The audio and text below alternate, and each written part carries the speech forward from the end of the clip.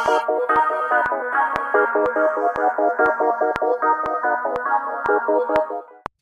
the Toffee Bowl, the East Asian Football Podcast. Hello and welcome to the From the Toffee Bowl Football Podcast. Today is just a short one as there's not a lot to talk about in the world of Asian football this week, and it's just myself, Owen Lacey here. The Taiwanese League took a break and the J-League is yet to start, and the same with the CSL in China. So while Seoul won 10-0 in the Korean FA Cup, while the lower league sides in Korea took part, we're just going to concentrate on the K-League this week. So the K-League started with the Friday evening game as Incheon United took on Gangwon. This was a game in which Incheon maybe would have felt like they could have got a point despite Gangwon coming into the game having just beaten Jeonbuk. But unfortunately for the home side, they once again lost this one 2-1. It started so well for them as they took the lead, and then Gangwon scored a 30-yarder that was fitting for any match to equalise. And then Coleman Yeol scored from the penalty spot to win the match for Gangwon. It was a very soft penalty call, and I think that Incheon will rightly be quite upset, having defended so well throughout the match, that they lost this to a very soft pen. Then moving on to this, we've got FC Seoul against Jeonbuk Motors. It was a match in which Jeonbuk may have been worried about having lost last weekend, but they made very light work of FC Seoul, and so this came as they took an early lead that came in off the post. Seoul then actually came back into this game and got themselves the equaliser that came off the inside of the bar. Frank Lampard against Germany, but this one counted.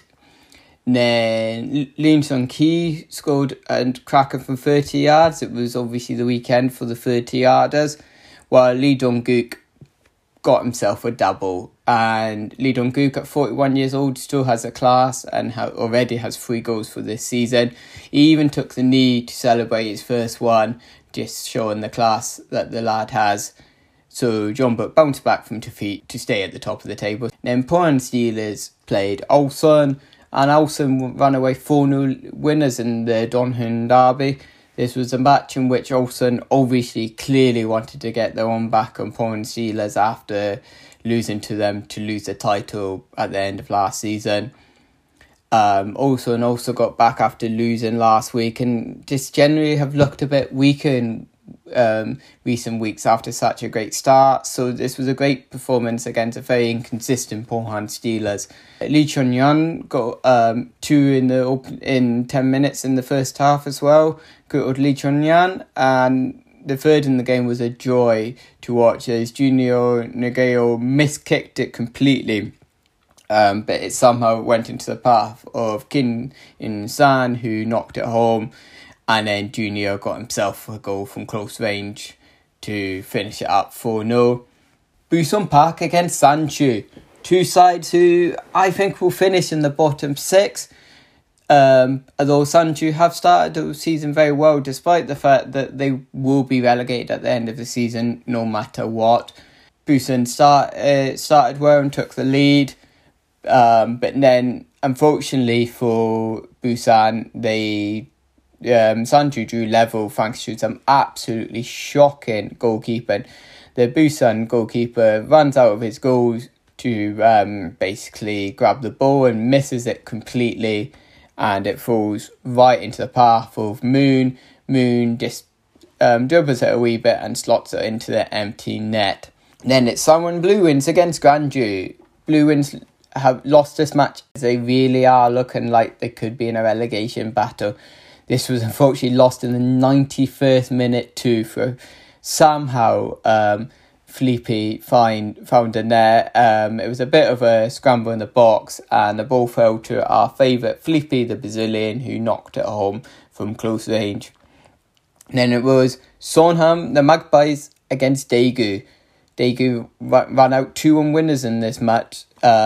Although Sonham went ahead early in this game from the penalty spot after it was deemed through the use of VAR that the foul was inside the box and not outside.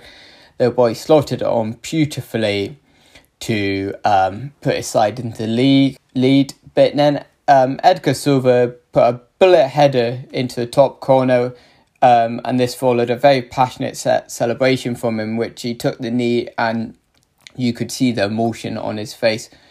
And this was then won with a header in the last minute through John de Week. So, yeah, that pretty much sums up the K-League this week. So that leaves the table looking like John Motors in first place, Olsen in second, Gangwon in third, Sonham in fourth, Sanju in fifth, Pohang Steelers in sixth, FC Seoul in seventh, Daegu in eighth, Suwon Blue Winds in ninth, Gwangju in 10th, Busan iPark in 11th, and Incheon United sit at the bottom of the table in 12th place. I apologise for such a short podcast this week. We didn't want to just record for the sake of it. We want to have good content to give to you. So next week we'll be back with a full podcast.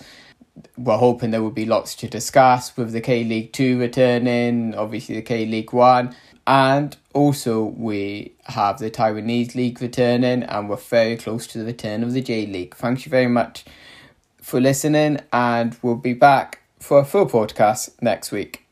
And goodbye. Well done! Why don't you get a job? Even Tarquin has a job. Mary Berry's got a job. So why don't you get a job? Why don't you get a degree? Even Tarquin has a degree. Mary Berry's got a degree. So why don't you get a degree? Well done! Don't you watch football? Even Tarquin likes football. Trevor Nelson loves football. So why don't you watch football? Well done! Well done! Trevor Nelson